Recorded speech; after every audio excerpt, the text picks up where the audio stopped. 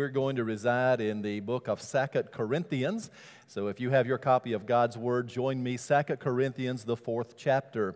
Lord willing, after Easter, we will get back to our study from the book of Samuel. But right now, we're taking a brief sabbatical, and today we're going to look at 2 Corinthians chapter 4, and I'd like for you to follow along with me as I begin reading in verse 7. 2 Corinthians 4, verse 7. The Apostle Paul writes to the church at Corinth these words, "But we have this treasure in earthen vessels," if you carry the King James. If not, some translations use the phrase, jars of clay. "We have this treasure in jars of clay, that the excellency of the power of God and not of us. We are troubled on every side, yet not distressed, perplexed, but not in despair, persecuted, but not forsaken, cast down, but not destroyed, always bearing about in the body the dying of the Lord Jesus, that the life also of Jesus might be made manifest in our bodies." So may God add His blessings today as we look at this message entitled, "The Contents and the Container." The contents and the container. For as long as humanity is old, mankind has always sought to protect their valuables, their prized possessions, their treasures, their money, and always sought a safe hiding place. Some would maybe choose underneath your mattress or beneath the floorboards of your home. You get more interest there now than you do the stock market right now. But anyway, people have tried different places to hide their possessions, their valuables. In the days of Jesus, when safe deposit boxes and banks were not as readily available as they are now, oftentimes people would put their treasures, their most valuable possessions, in a clay jar. And then they would take that jar out to a field somewhere, perhaps behind their house. They would dig a hole, they would place the jar there, they would cover it up, mark that spot, and there they would believe that their valuables would be preserved. In fact, Jesus tells the story a couple of different times in the Gospels of a man who was in charge of his master's money, and the master gave him a certain amount. The man put it in a jar, and he did just as I was describing to you, goes out into a field, digs a hole, and he buries it, covers it up, and he hides that which is most valuable to him. We have in our possession today a copy of the Bible. It is not the original autographs, and what I mean by autographs is it is not the original writings of the biblical authors, meaning that it is not the original manuscripts or autographs. We don't have those anywhere in the world today. I believe they exist somewhere, but for whatever reason, God has chosen to not allow us to be able to discover where they are. But some of the most prized biblical manuscripts known to man were discovered in a very unlikely way. Back in the 1940s, a shepherd boy, a Bedouin shepherd boy, down near the Dead Sea, which used to be where Jordan is, now it's the West Bank, was taking care of his goats. He threw a rock into a cave and he heard some pottery breaking. He goes in to investigate and he finds a series of large clay jars. These jars are filled with ancient writings, manuscripts that have been there for hundreds and hundreds and hundreds of years. This shepherd boy has no idea that he has just made the greatest biblical archaeological discovery known to man. We call this the Dead Sea Scrolls. There were some 50,000 fragments of manuscripts, some of them no larger than a postage stamp. Others were as large, for example, the entirety of the scroll of Isaiah. Over 900 biblical texts. The oldest dates back somewhere about 80 years before the birth of Jesus Christ. Who would have ever thought that a treasure as valuable as the Dead Sea Scrolls would be housed in a clay pot? But do you know archaeologists today tell us that the price of the Dead Sea Scrolls, that it is priceless? That there's no monetary value that could be put on the value, the worth of those scrolls. In fact, a few scrolls and a few fragments, I should say, still reside in the hands of some private dealers. One particular family member who has a piece or a fragment of the Dead Sea Scrolls, one of the larger pieces owned by private individuals, about the size of a cereal box. It's shaped like a butterfly, and it is on the market for, get this, $40 million. Now, friends, that's more than I made last year, but $40 million for one fragment, and there are 50,000 fragments of the Dead Sea Scrolls. So who would have ever thought such a valuable treasure housed in a brittle, fragile, breakable clay pot? But that illustrates what we're going to be talking about today. We have the contents down inside us that the Apostle Paul describes as a treasure, a priceless treasure. It is the presence of God, and the presence of God, if you're a Christian, lives within the believer. But as believers, we live in this body that is as fragile as a clay pot, as fragile and breakable as a clay jar. When the Apostle Paul writes to the church at Corinth, he is writing what some scholars say is the most autobiographical book that he's ever written, because he talks about, in the book of Corinthians, the struggles that he had, the hardships, the sorrows, the difficulties. In fact, he talks about that more in this book than he does all the other writings combined. But as he talks about his struggles, he says to us that how you and I handle our struggles as Christians says a lot about what we believe about Christ. How we deal with the hardships of life says a lot about our walk with the Lord. Now, trouble comes to everybody. It came to the Apostle Paul. It comes in my life, and it will certainly come into your life. Sometimes those struggles are caused by other people. For example, maybe you have a difficult boss at work, and he has, for whatever reason, his sights on you, and he makes your life miserable. Or maybe you are the boss at work, and you have some employees that are disrespectful to your authority, whichever the case may be, but you find yourself with circumstances beyond your control, and it's causing you a lot of anxiety and difficulty in your life. So sometimes our problems are caused by others. Sometimes our problems are caused by self, meaning we invite things into our lives that are not good, and then we have to deal with the consequence of that. A bad habit may lead to bad health. We have to deal with the consequence of that. A poor decision may lead to some very negative consequences, and it is our own fault, but yet we have to deal with the backwash of that. So sometimes those problems are created by other people, sometimes they're created by ourselves. But listen, occasionally there are problems that seep into our lives. That is no fault of somebody else, no fault of ourselves, but like a waves on the seashore, it just washes over us, and those problems leave us rolling in the surf, if you will, with hardship and difficulties.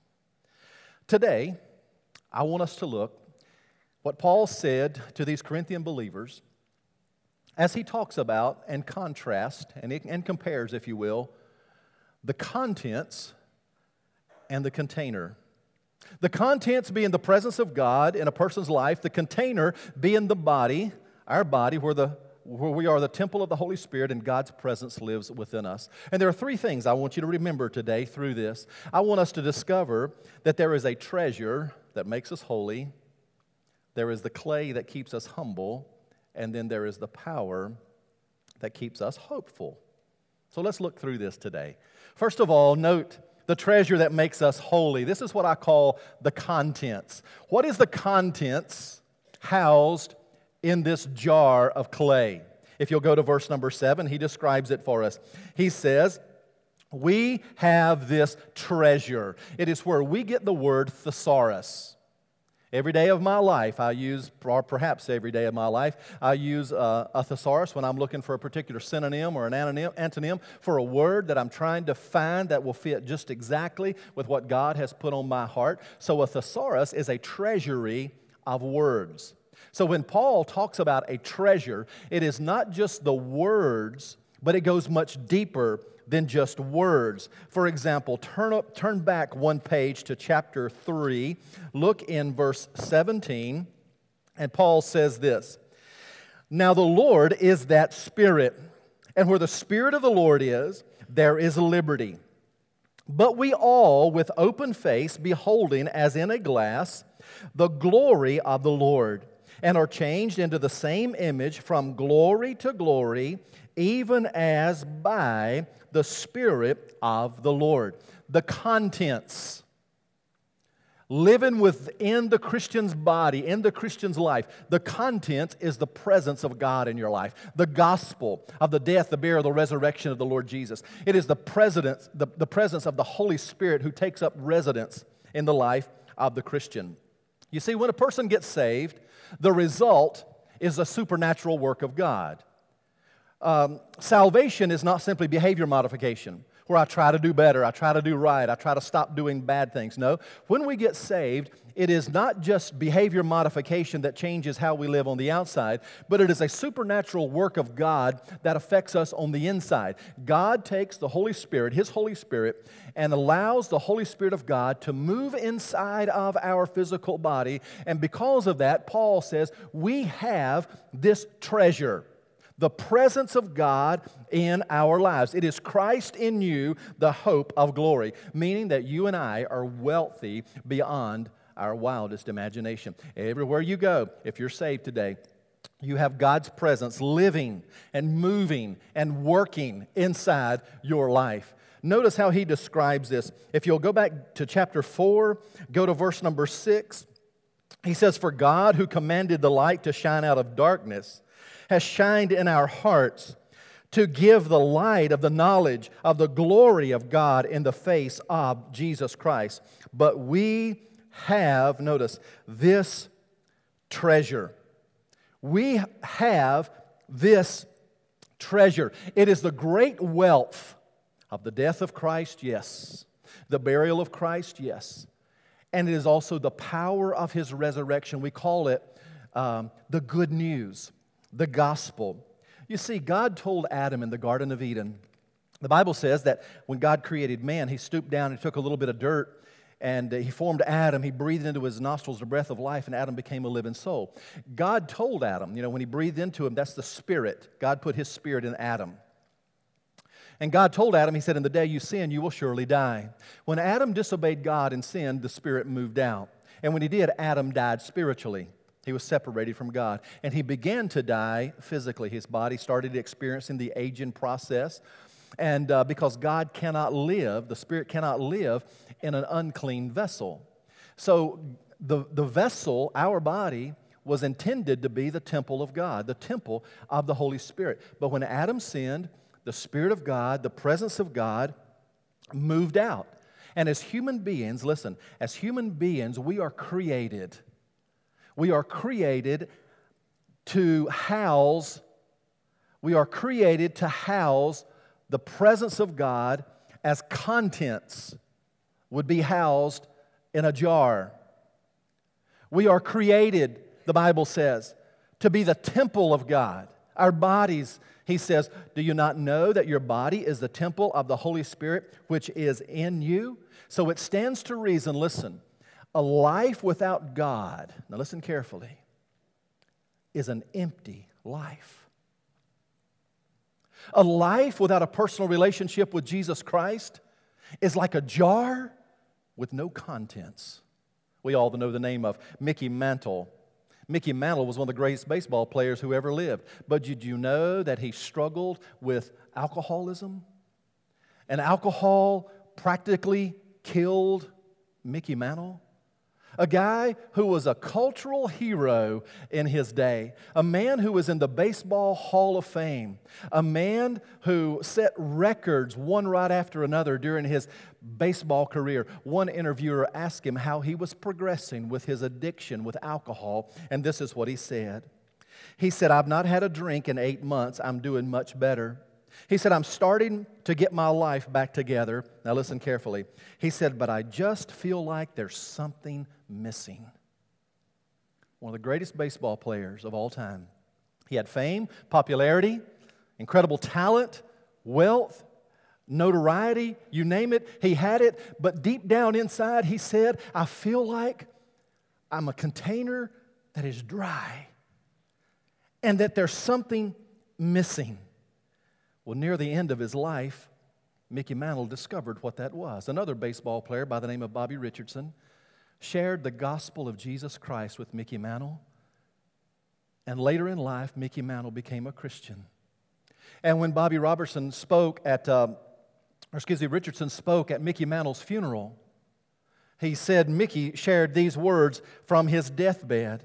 He said, "I am trusting in the death and the resurrection of Jesus Christ to take me to heaven." May I say to you that the greatest treasure that you could ever have is to have the presence of God in your life. The greatest treasure, the greatest joy, the greatest wealth, the most valuable commodity you could ever possess is the presence of the Spirit of God living inside your heart and life. Listen, when you become a Christian, the Bible says your sins are forever washed away. When you trust Christ as your Savior, you are immediately reconciled to God. That's a beautiful word when we talk about being reconciled. It doesn't mean that God left us. God is right where we've always been. But do you know the Scripture says if a person is not saved, we're at enmity with God? We're enemies with God? You say, "Pastor, I'm not an enemy with God." If you're not a Christian, the Bible says you are a creation of God, but you're not a child of God. And that actually, as a creation lost in sin, we are at enmity, or enemies with Him. But once we get saved and we accept this death of Christ on the cross as payment of our sins, His glorious resurrection as conquering death for us so that we may live, then the Bible says we are immediately brought back into a right relationship with God. That's reconciliation. That means that you have the contents of the gospel down in your heart. When you get saved, we take on, now listen carefully, the righteousness of Christ, because we have none of ourselves. We take on His perfect righteousness. He took all of our sin, nailed it to the cross, and then He gives us His righteousness. So when you look at this, and you see what the Apostle Paul tells us, he says, you have a treasure. It is a treasure, the presence of God living in your life, and that treasure makes you holy. But notice, secondly, that's what I call the contents, the treasure that makes you holy. That's the contents. But look, secondly, at the clay that keeps us humble. The clay that keeps us humble. This is what I call the container. Circle the words in verse 7. Again, if you carry the King James, it's rendered as earthen vessels. We have this treasure, the presence of God, in jars of clay. The contents is the presence of the Lord. The container is my body. The contents is the Spirit of God. The container is a jar of clay that you and I call the body. Notice the contrast. The contents, a treasure. The container is clay. The contents, priceless. The container, humble. The contents are eternal, but the container is temporary. Do you know when God created us, He could have made us invincible, right? I mean, He could have made us with a big S on our chest, Superman. Invincible, but He didn't. When He made us, how did He make us? A little bit of dirt formed into the human body, and He created us as clay jars, meaning God's design for me and you is that we are by nature fragile, brittle, weak. We sometimes leak, right? We sometimes have all kinds of problems that we deal with. It is because we live this life as a clay jar. I used to teach mythology in college, and one of the Greek myths out of Greek mythology is a guy by the name of Prometheus was said to be the one who created mankind. Of course, we know Prometheus didn't create mankind. God did, but nonetheless, you get the picture. This is just Greek mythology. So Prometheus, who was the one who was kind of the keeper of fire, he also was said to have created mankind. He has a brother named Epimetheus. Epimetheus was the one responsible for creating animals. And when Epimetheus created all the animals, he gave to them the skills and the equipment necessary to survive. For example, he gave a turtle a hard shell. Epimetheus gave speed to a cheetah. He gave fur to a bear to keep him warm, wings to the birds so that he could fly. He gave to all of the animal kingdom skills they needed and equipment they needed to survive. But when it came time to give something to mankind that Prometheus had created, all of those wonderful gifts had already been given away. So mankind didn't have sharp claws like a lion, or sharp teeth like a lion or a tiger, or wings that he could fly, or speed that he could run, or thick fur like a bear. So mankind was left kind of helpless. So Prometheus gave to mankind intelligence so that he could, in his intelligence, build something that would help him fly further than the birds could ever fly. Help him build something that could take him faster down the road, an automobile, than an animal could ever run. My point is this: even the secular mind in Greek mythology looks at how fragile the human condition really is. You don't have to have the brains of Albert Einstein to see that the Bible is exactly correct. We are basically jars of clay. God could have made us out of concrete. He could have made us out of steel. He could have made us look like a vault or a safe. It's not what He does. He makes us like a clay jar. Listen to what the psalmist says. God knows how He formed us, and He remembers that we are dust, a dried up clay jars. A container that's very fragile, a container that's very weak. But now listen carefully. If you know the Lord, your container that's very fragile on the outside contains or houses the contents of the presence of God.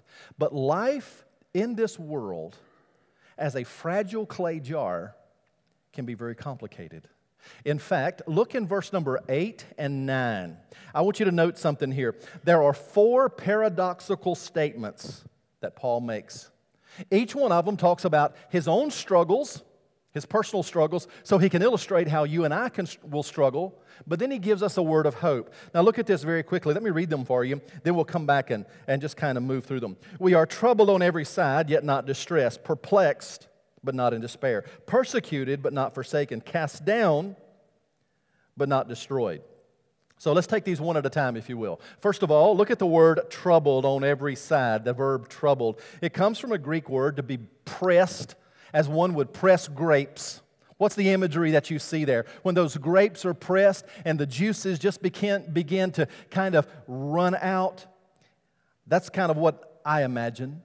That in life, as a clay jar, sometimes the pressures of life want to just crush the very life out of us. You're trying to keep your business afloat and you can't find qualified employees.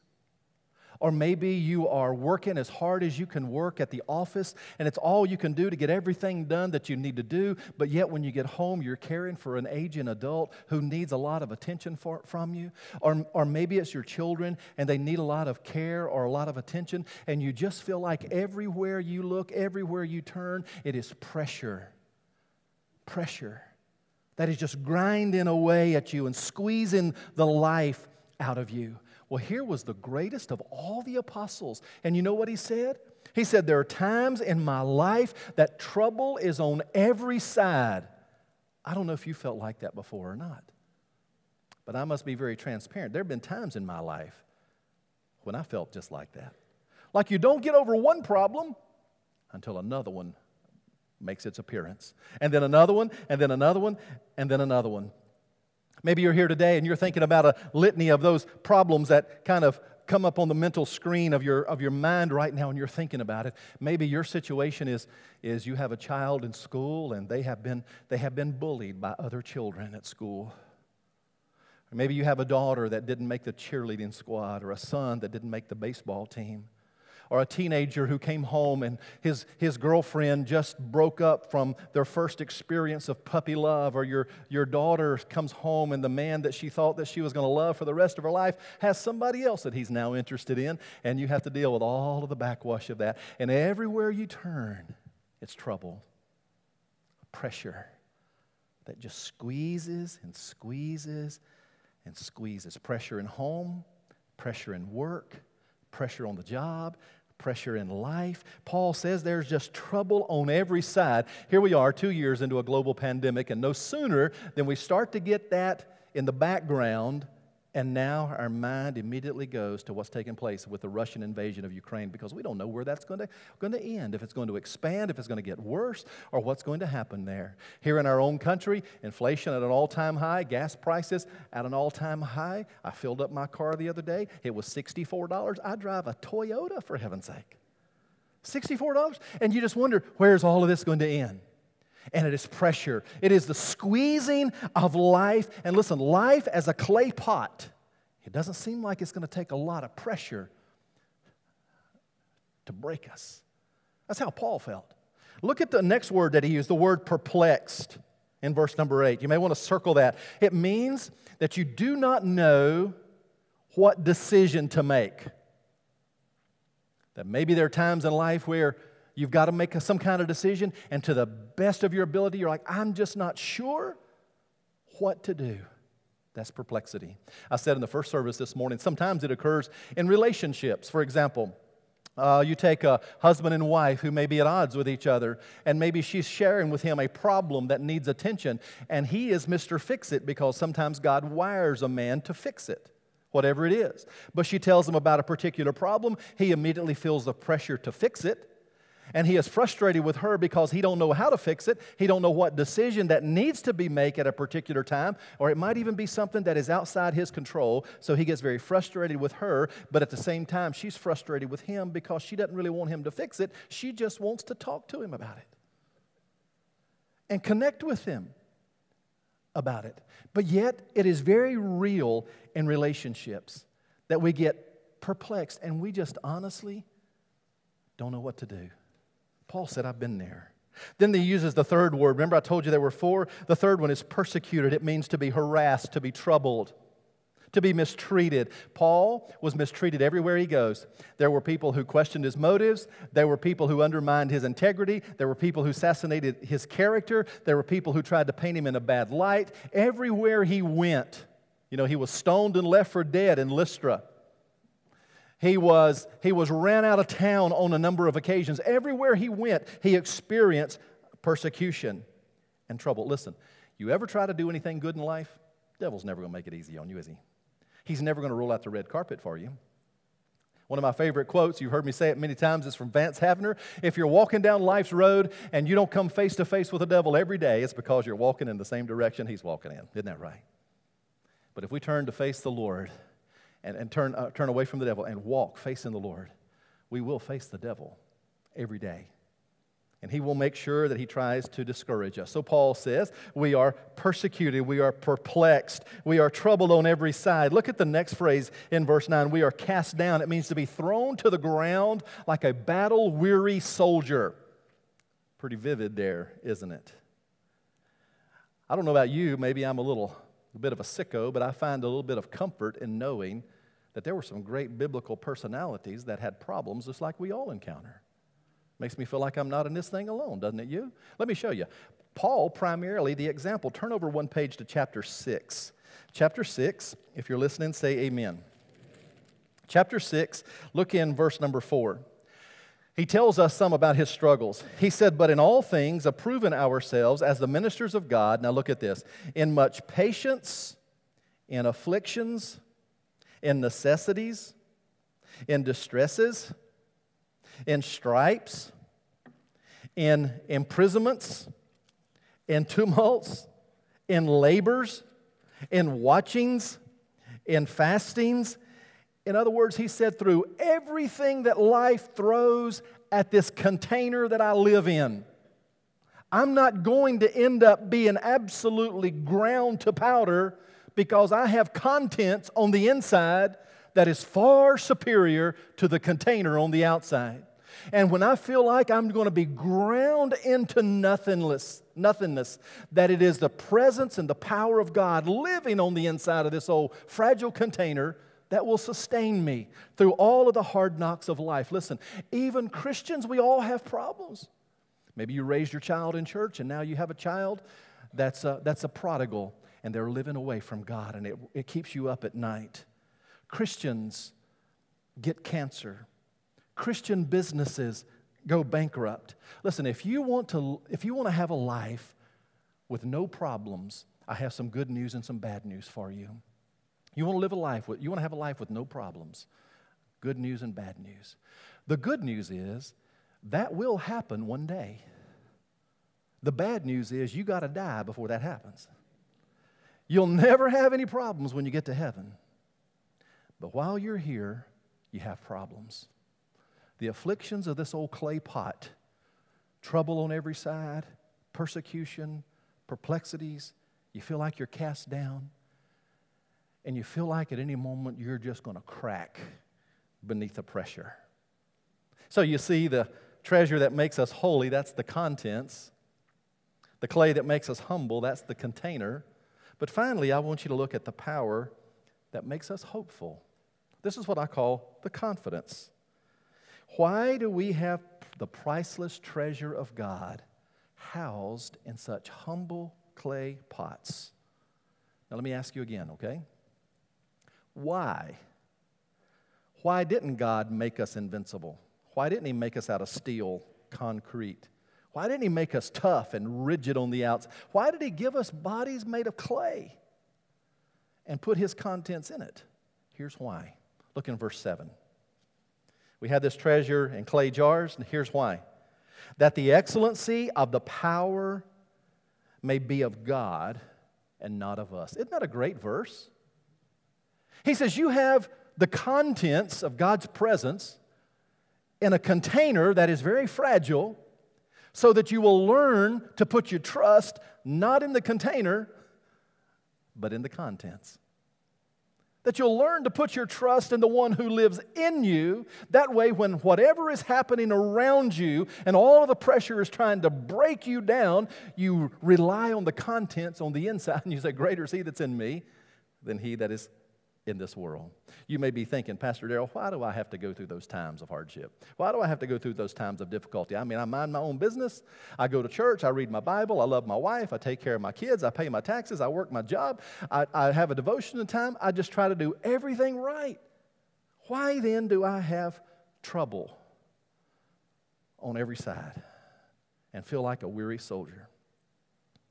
That is an excellent question. Now listen carefully. If you are a clay jar and all you do is sit in the sunshine, over time you'll become more dry and more brittle and more fragile and less useful. But when God lets those storms come and that rain begins to fall, it has a tendency to kind of rehydrate that clay pot and make us a little more flexible and a little more useful for God. So He brings those storms into my life and your life, perplexities, trouble on every hand, cast down, difficulties, because what He's doing, He's just watering us, trying to get us to grow, so that others might see this is how a Christian deals with hardship. This is the resource that a Christian depends upon when troubles come, that we don't just try to make it on our outside because we're just clay jars. We've got to depend on what's going on the inside. And when we trust the contents and take our eyes off the container, that gives us great hope and confidence that, yes, God is going to see us through. In fact, I told you about those 4 paradoxical statements that He makes in verses 8 and 9, and I gave you the first words, troubled, perplexed, persecuted, cast down. But look at the response of that. We also have 4, what I call here, but nots. And thank God for the but nots. Look what He says. We are troubled on every side, and all God's people said, amen. Look at this. But not distressed. We are perplexed, yes, but not in despair.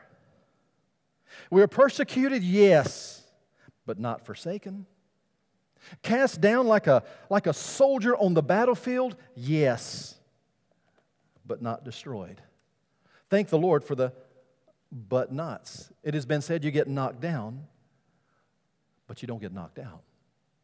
And in all of life, you will find that there are times family can't sustain you, a friend can't sustain you, that the only thing that really can sustain you is the contents down in your container, this clay jar, which is the presence of God who is working in your life. The Bible says that He works all things together for our good and for His glory. You see, as a clay jar, we're not very strong, but the strength is in Him, not in us. In fact, in our moments of weakness, the Bible says His strength is made perfect. So in this life as a clay jar, we get worn out, defeated, discouraged, beat down, exacerbated, and just fed up. But I want you to know deep down on the inside of this container, there is the contents of the Spirit of God who is working, and He's sowing, and He's dealing, and He's watering, and He's growing us to be what He wants us to be for the kingdom of God. So when others look at our lives, they say there has to be something true about this Christianity, because we're fragile on the outside, but look how strong God makes us when He's able to live through us. Notice He says, if you go back to verse number 7, that the excellency of the power may be of God and not of us. Go down to verse 10. Always bearing about in the body the dying of the Lord Jesus, that the life also of Jesus might be made manifest in our bodies. That others would see Jesus working in these fragile clay pots. As John Newton said, through many dangers, toils, and snares, I've already come. His grace has brought me safe thus far, and His grace will lead me home. Close in 1 minute. Let me give you some action steps. I call them PowerPoints that might help you as you read this week. Number 1, I would ask that you make a list of the events or the things in your life that bring about the most pressure to you. Just make yourself a list in your own devotional time. Identify some of the things that bring pressure, anxiety, trouble into your life right now that you're dealing with. Number 2, beneath that, highlight the things that you can control. Highlight the things that you control from the list that you had made. Number 3, highlight the things that you can't control. Okay? So you got that? A list of pressures and worries and struggles. You highlight what you can control. You highlight what you cannot control. Then number 4, do what you can to fix what you can and leave the rest of it up to God. And then finally, focus on the Savior, not self. Focus on the contents, not the container. The key to victory over life's problems is not in the container, but thank God it's in the contents, the one who lives in us. Let's pray. Lord, thank You for the victory that You promise us.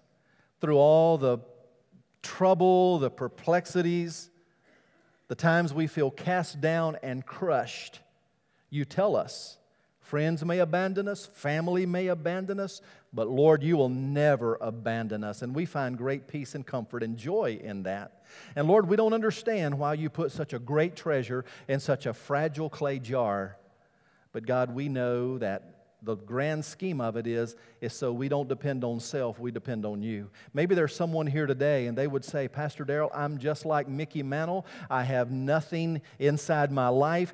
My clay jar is empty on the inside, and I'm tired of living like this. And Lord, Darrell, I want to be saved. I want You to ask the Lord to give me the strength to make that commitment to become a Christian. Lord, Your word says today is the day of salvation, and I pray anyone like that, either here in the service or listening by live stream or later by television, God, that they would open the door of their heart and invite Christ to be their Lord and their Master and their sovereign King. Maybe others who are burdened down and they too feel crushed, and they just want to come today and cast their care on You. Or others who want to unite with this local congregation. The doors of our church are open, and I pray they would come. So just use this invitation in a way that'll bring You honor and glory. We pray in Christ's name. Amen and amen.